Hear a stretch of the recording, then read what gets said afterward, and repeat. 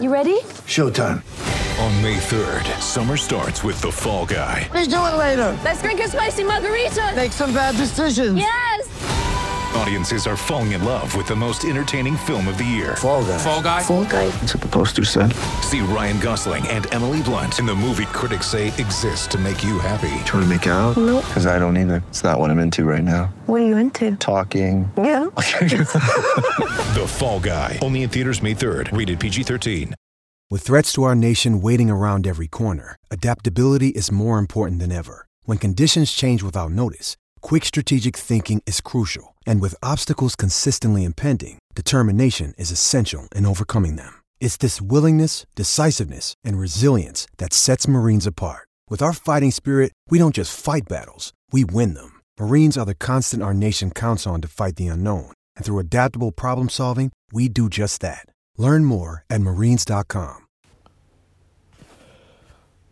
Hey everybody, this is Doug Robertson of the Atlanta Journal-Constitution with another edition of the Southern Fried Soccer Podcast. As always, you can follow me on Twitter at Doug Robertson AJC, on Facebook at Atlanta United News Now, and I hope that you will consider subscribing to the Atlanta Journal-Constitution. I want to thank you for emailing me a lot of fantastic questions. Y'all are doing just a wonderful job with that for each podcast. I'm going to answer those in just a bit, but let's recap Sunday's 0-0 draw with the New York Red Bulls at Mercedes-Benz Stadium. The team wrapped up a long stretch of 3 games in 8 days with just 2 points, both at home, from the 3 games, and they may have lost midfielders Franco Ibarra and Jurgen Damm to injuries. The team will next play Saturday, July 3rd at Chicago. With Sunday's draw, Atlanta United is winless in its past 5 and has 12 points from its first 10 games under manager Gabriel Heinze. The total is tied for the team's second fewest in its first 5 seasons. The team is 1 point from the 7th and final playoff spot, though. It has scored just 11 goals in 10 games and was shut out in consecutive games for the first time this season. It finished the game with 13 shots, just 3 on goal, to Red Bull's 7 and 4, and the announced attendance was 42,575. You can argue that the team looked better in the second half than it has for a few games this season, most of a few games this season, but that's really not saying much. I think it just shows how far the bar has been lowered for the team's performance. I know that it was playing its 3rd game in 8 days, so was Red Bulls. Brad Guzan was forced into making some really good saves to keep Atlanta United in this game, to keep it from being 1-0 or 2-0 in the first half. So it's really difficult for me to say where this team goes from here. It could get Josef Martinez back in time for Sunday's game against Chicago. The team, I think, is still trying to figure out what the quarantine process is because Josef, though he's vaccinated, fully vaccinated, did test positive for a strain of COVID while he's with Venezuela's national team. So they're not sure as of yesterday if he has to go through another quarantine process when he re-enters the United States. They're trying to find out, and I hope to have some answers for that for you soon. The team will also get back Ronald Hernandez, who is yet to play a minute, but has played for Venezuela. So I don't know. That's a good thing to get him back, but I just don't know if it impacts the team very much. So let's get on to your questions here, and there's quite a few, and I want to remind everyone these are the questions from the team supporters. So I'm going to read them pretty much as they're written to me, and most of them are are negative, but that's okay. I'm going to take a quick coffee sip here. I encourage you to do the same. Oh, that's good stuff. All right, let's get going. From Nick. Why did Jackson Conway not go in for Kubo? Kubo clearly isn't producing. Why not give the kid a chance? This is a question that a lot of y'all send to me, and I'm kind of, to be honest with you, I'm kind of over it. I don't decide who goes into the games. It's clear that Gabriel Heinze, he complimented Jackson Conway last week, said he's growing, said he's getting better and better, but he doesn't trust him in game situations yet. The last time he put him in a game, he did not mark Jacob Glesnes against Philadelphia, which was a week ago, or more than a week ago, and Philadelphia got the tying goal. That was Conway's responsibility, the striker's responsibility. I tweeted this yesterday, but this reminds me, y'all's desire to see Jackson Conway reminds me of just the fervency in my Twitter timeline of seeing Andrew Carleton and then Florentine Pogba and then Emerson Hyndman and then Eric Lopez and now Conway. I understand you want something different. I've often said to the other beat reporters, I've written it, I've said it on previous podcasts, when something isn't working, you should try something else. But if Heinze doesn't trust Conway yet, and it seems like he doesn't, then you're just kind of howling at the wind. I don't disagree with you. I think it would be good to get him 15 minutes here or there and kind of work his way back, or at least let him play for the twos. The same for Machop Chol now that he's healthy. And Tyler Wolf. These guys are they're losing valuable minutes in game situations they're not getting. But Heinze's got his job is to try to win. And if he doesn't think those players are yet capable of helping them win, then, that's his call. It's a tough one. I understand your frustration. I'm sure the players are frustrated. I know Heinze must be frustrated. But that's just my thinking on that. Don't put so much pressure on him. Let's just see what happens. And in Kubo's defense, I know y'all don't like him, and I understand why. He's only scored one goal in 17 or 18 appearances, but he did get 6 shots off yesterday. He keeps putting himself in good scoring chances. Eventually, the one's going to go in, and when one goes in, you're likely going to see quite a few. So that's my thought on that. From Chris, will we win another match this season? Yes, you're going to win another match this season. The team plays at Chicago, the worst team in Major League Soccer, on Saturday at Soldier Field. That's a good opportunity as any. From Travis, this is just simply inexcusable from this club. 3 points in the last 4 games, including 2 blown 2-goal leads, an all-time horrific performance against NYCFC, and being once again allergic to scoring against the New York Red Bulls. I am over, and you put that in all caps, the lack of winning and looking at moral victories, in quotes, in the form of, quote, well, the team didn't play that bad, quote. Really? Is that the standard now, just not playing that bad? Sadly, yeah, I think that is kind of the standard.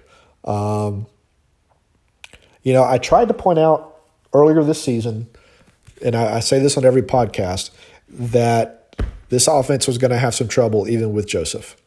You could see it developing the preseason, that particularly against Birmingham, they just weren't getting into scoring opportunities, and I don't know why. Well, I have theories why. And it was going to continue.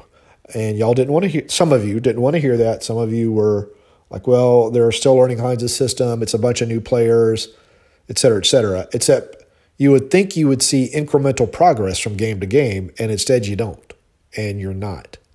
It's just the same thing. It's the same stuff that was happening under Frank, which, and I know most of you don't like Frank de Boer, but I tried to tell you then some of the issues with Frank's. I think some of the issues were the player composition, and some of the issues were players that aren't just as good as I think everyone expected they were going to be.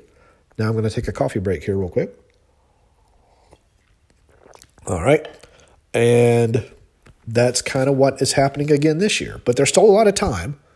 But you've got to start seeing incremental progress, and it seems like 1 step forward, 2 steps back right now. Travis continues in all caps, what do we need to do to fix this? Find a formation that works, and we can talk about that in just a minute, and put the players in the best situations to succeed. Both theoretical things, not, X's and O's practical stuff, but that's it. Continuing in all caps, Travis says, we yet again do not come close to using all of our subs. I know it's still early, but Heinze looks closer to Frank de Boer to this point than Tata Martino. I would agree with that, because that's what the results dictate and the style of play dictates. If we were able to address one position on this team and you had to choose, what position do you address? Need a creative central midfielder who's very, very fast. This team wants to play wide. I know they like to use the mid-channels a lot, but they play so wide and they're so spaced apart most of the time, it makes it very difficult to play quick passes. It makes it very difficult to do anything quickly. If you have a very, very quick central midfielder or one who can pick a pass really quickly, that I think would solve a lot of the problems and unlock a lot of defenses, and the team just does not have that right now. Even Emerson Hyndman wasn't that guy. He's more of a quick, short passer, not a get the ball turned, go, long passer, put the ball into space type of guy.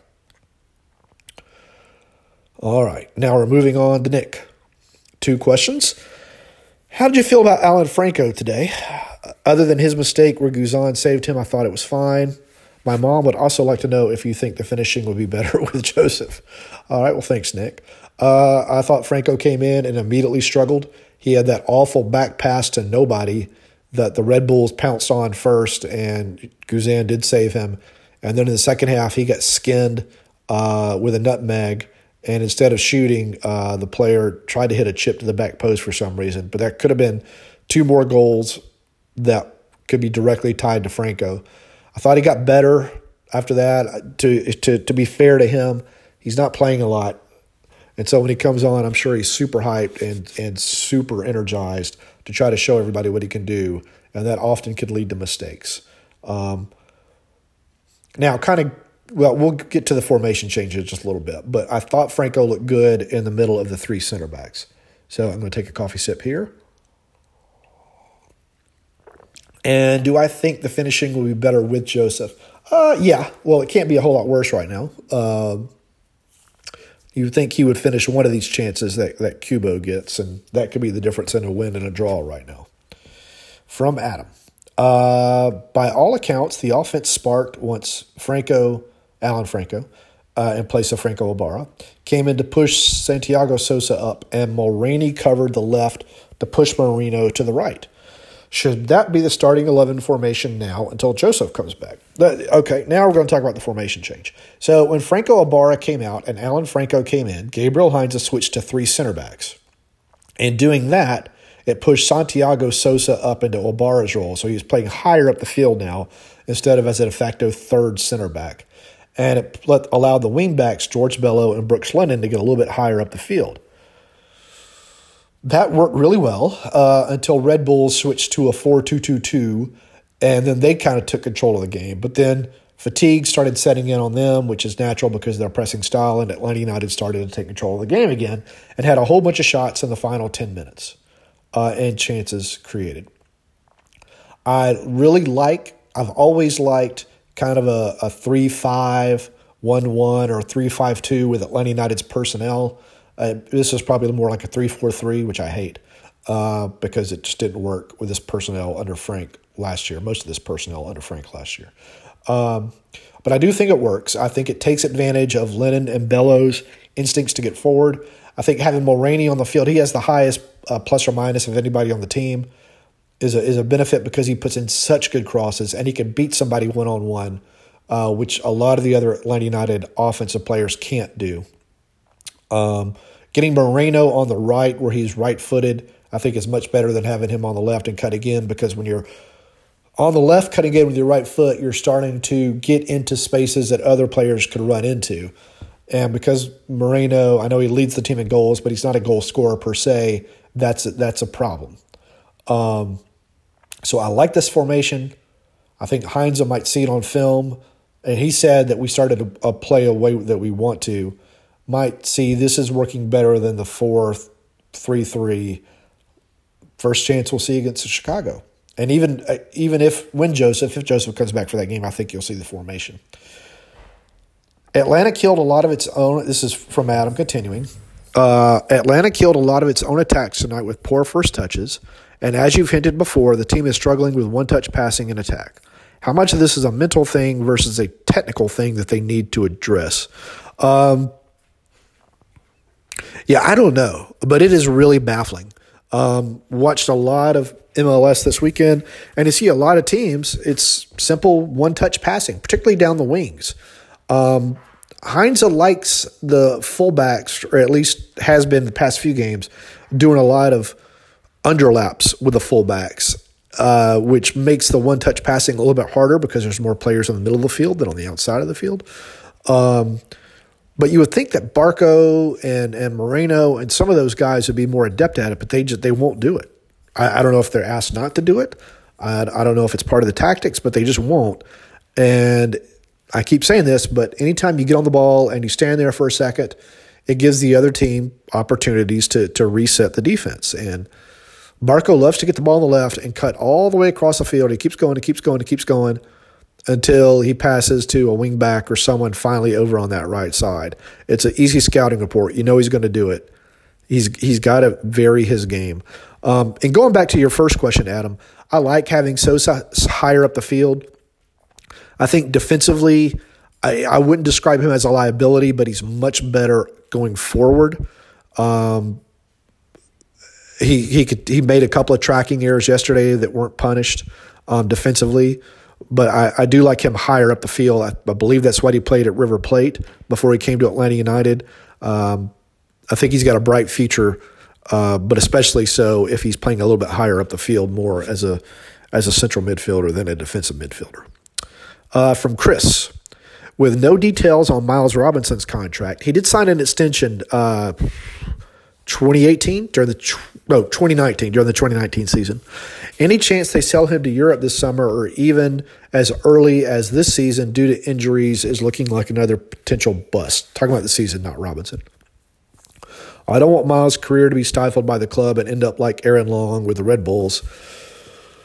Miles Robinson has the potential to be a world's top 20 center back. Chris continues, MLS offers him nothing further to develop his skill set. He needs to be challenged by better players to get better to see how much better he can get. His improvement this year on the ball and with passing and distribution is obvious. He's ready to move on. The club should make it happen. That's always a weird thought to me that the club should make it happen. I'm sure the club would love to turn a profit on Miles Robinson, but it has to get an offer that it deems good. And Darren Eales has said many times that they don't sell just to sell. They sell if the situation is right for the player and for the club. And there's a third trident to that, but I can't remember what it is off the top of my head. I do agree with you. I think Miles is the best center back in the league. I think he should have won it Defensive Player of the Year 2 years ago instead of Ike Opara, which was just kind of a sham to me. I think he's much, much better than Walker Zimmerman. Maybe not as good an offensive player, a scoring player, I should say, on set pieces, but he keeps getting in those positions. He had one yesterday that hit the bar. Even Jeff Larentowicz said yesterday he's the best one-on-one defender he's ever seen, and Jeff was in the league for 37 years. That's a joke. Michael Parkhurst has said Robinson is the best one-on-one defender he's ever seen. Larentowicz shared a story yesterday about some of their first training sessions up at Flowery Branch, and I attended those. They were so cold. They had a kind of a one-on-one contest in which when you got beat, you came out, and nobody could beat Robinson in 30 minutes. And they were like, who is this kid? I think that you'll see some teams coming for Robinson. The key for me is he needs to go where he's going to play. It can't turn into a Miazga situation where he goes to Chelsea, plays a couple of times, and then just keeps getting loaned and sold and loaned and sold. Like Cameron Carter-Vickers, kind of the same thing. He needs to go where he's in a stable environment and where he plays. To me, that would be a team in Germany, I think, that commits to younger players. Austria, maybe Belgium, maybe Holland, but they have such restrictions against signing foreign players. But anyway, I don't think the club is going to sell him until he gets an offer, and as of last month, no offers have been made for any of Atlanta United's players. Summer window opens up soon. Summer window in Europe opens up in August, I think I wrote the other day. So we'll see what happens. But great question, Chris. Thank you. Coffee break here real quick as we get to the end of the questions.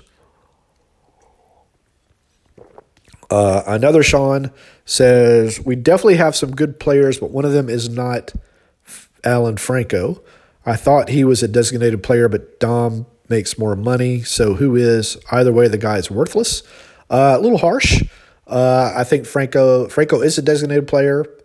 Designated players are determined by adding up the salary, the transfer fee, the agent fees, the bonuses, etc., and amortizing them over the length of the contract. If they exceed just throw out a round number, like 700,000, I think it's like 675, then they become a designated player. That's why Alan Franco is a designated player, and Jurgen Damm, whose salary was bought down by TAM, is not. If you make more than 1.5 million, it's probably changed in this recent CBA. It might be a little bit more. You can't be bought down by TAM to not be a designated player anymore. But Franco can be bought down. I don't know if the team has enough money to add another designated player during the summer window, but they have to get it right, and we're going to address that in another question coming up in just a little bit. Can we now, this is Sean continuing, can we now say that the Ezequiel Barco signing has failed? A guy should be taking over games. He doesn't come close. Failed is a very harsh word, but it seems like it's closer to failure than success for both Barco and Atlanta United. He really hasn't improved to me as a player. It's still the same guy that first played for the club in 2018. You're right, he should be taking over games, and he doesn't. Didn't create a chance yesterday. I don't think had a shot on goal yesterday. I think that's 2 consecutive games. I'd have to go back and look, so if I'm wrong on that, forgive me. But you get the idea. And I don't know what the issue is. He plays well for Argentina. When he goes there, he does not play as well for the club. I don't know if it's I don't know what the issues are, so I don't want to speculate what the issues are. But Atlanta United needs him to play well. He needs to play well, or play better, I should say. Again, there's still 24 games left. Let's see what he can do. And Sean says Conway needs some minutes. Yeah, we covered that one. Dustin asks, what is the league record for draws in a single season? Do I have the over-under on Atlanta United beating it this year? So I went through the MLS record and fact book, and there's not really a category for most draws, but the most I could find amongst all the various team records was 15 draws by Portland in 2013. Appears to be the most in MLS history. And the way Atlanta United is going, sure, they could very much threaten that record. So there you go, Dustin. Thank you. This is a question on the Twitters and not emailed to me. And again, if you want to tweet at me, it's at Doug Robertson AJC, or you could try to send me a question on Facebook, but sometimes my Facebook Atlanta United News Now page gets screwy when it comes to messages, so it's probably easier just to put them on Twitter or send them to me on email at drobertson@ajc.com. In your opinion, during this transfer window, which Atlanta United players should we move on from, and which positions or players do we want to see to bring in to provide depth or provide a starter? I think a creative attacking midfielder is the way to go. The team could put Emerson Hyndman on the season-ending injury list, which opens up a roster spot. It doesn't open up cash. And there's a cap on how much they could spend on the player that comes in. So finding that player, I think, is going to be very, very difficult. It would have to be almost like a Lisandro Lopez situation again, where it's somebody who is kind of curious about MLS at the end of a career maybe, or someone who's just out of contract for whatever reason with their club and is just looking for some playing time. That's where I would go. Follow up, what's your confidence level that the front office can pull it off? They could pull off the signing. I don't know if the player they'll get will be impactful. And that's kind of why Atlanta United is in the situation it's in. And we've covered that many, many times. It's going to be interesting. If the team doesn't improve incrementally, exponentially, the remainder of the season, what this next offseason is going to look like. And let's see if we have any more questions from you lovely Atlanta United supporters. I don't see any on the Twitters. I don't see any in my emails, so we're going to wrap up this Southern Fried Soccer. Again, this is Doug Robertson of the Atlanta Journal-Constitution. You can follow me on Twitter at Doug Robertson AJC, on Facebook at Atlanta United News Now, and please consider subscribing to the Atlanta Journal-Constitution. Atlanta United and Red Bulls 0-0. Atlanta United with 6 draws this year. They're 2-2-6, 11 goals scored in 10 games. Y'all take care. Please consume the other content being produced by all the other fine people who cover Atlanta United, the guys at Dirty South, Soccer Down Here, Siempre United, all of them. And we'll talk to y'all later. In Atlanta, one voice has stood out for over 4 decades. An AJC original, The Monica Pearson Show. Let's talk about how you got to ESPN. Revealing interviews. You are known as America's doctor, but I want to know who you were before that. When you have a different name, you have different color skin, it can be tough. With Atlanta's most famous faces as you've never seen them before. I'm telling my story. This is the American dream. The Monica Pearson Show, streaming now on AJC.com. The AJC's trusted veteran political voices, Greg Bluestein, Patricia Murphy, Tia Mitchell, and Bill Nygut, are the essential source for Georgia politics. The Atlanta Journal-Constitution's Politically Georgia. Sign up for the newsletter, download the podcast, subscribe to the AJC.